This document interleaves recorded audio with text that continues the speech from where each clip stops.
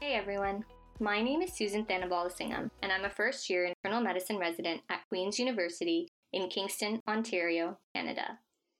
I just finished my first nephrology rotation as a resident a couple days ago. I hadn't done any nephrology since I was a first-year clinical clerk, pre-pandemic.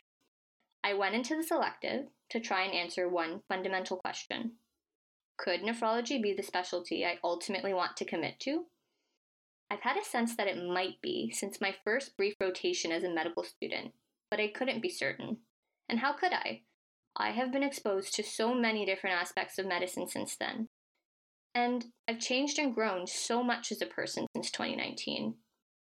So I went into the selective open-minded, prepared to love it as I remembered, but also prepared to not be as enamored as I had once been. I just wanted to get closer to answering the question, could nephrology be the one? Over the past 4 weeks, I have had the pleasure of working with incredible clinicians. I will always be grateful to just how invested they all were in my learning experience. In all these months of residency so far, these past 4 weeks have been the densest weeks of learning yet. We had formal teaching every day, but we also dedicated moments of each and every new consult to learn something new. And despite my exhaustion, I found myself hungering to learn more. I would come home at 8 p.m. and still want to read up on something. This was something that had become increasingly difficult in the preceding week with how tired I was becoming.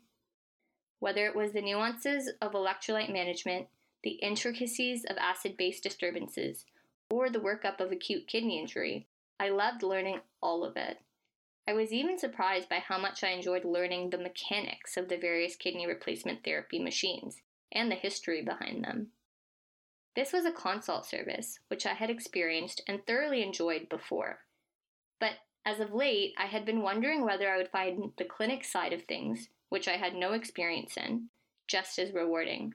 It turns out I do. I found the longitudinal relationships between nephrologists and their patients and their ability to help patients navigate their journey with chronic disease in the clinic deeply meaningful. I was ecstatic to see just how well clinics were set up to affect social medicine interventions, especially in the multidisciplinary environment.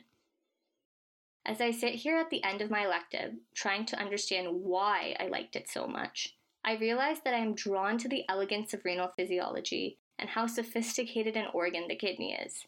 The line between the disease process and the treatment is not often linear in nephrology. It's rarely just about getting from point A to B. You have to make many stops along the way to actually address the problem. We are constantly required to draw on an understanding of complex physiology, but always in the context of the individual. I feel like a detective with each and every consult, where solving similar cases can often require very different tools due to the slightest of nuances in a patient's presentation. Overall, these past 4 weeks of nephrology have been the happiest I've been in residency thus far, and I cannot wait to do more in the months to come.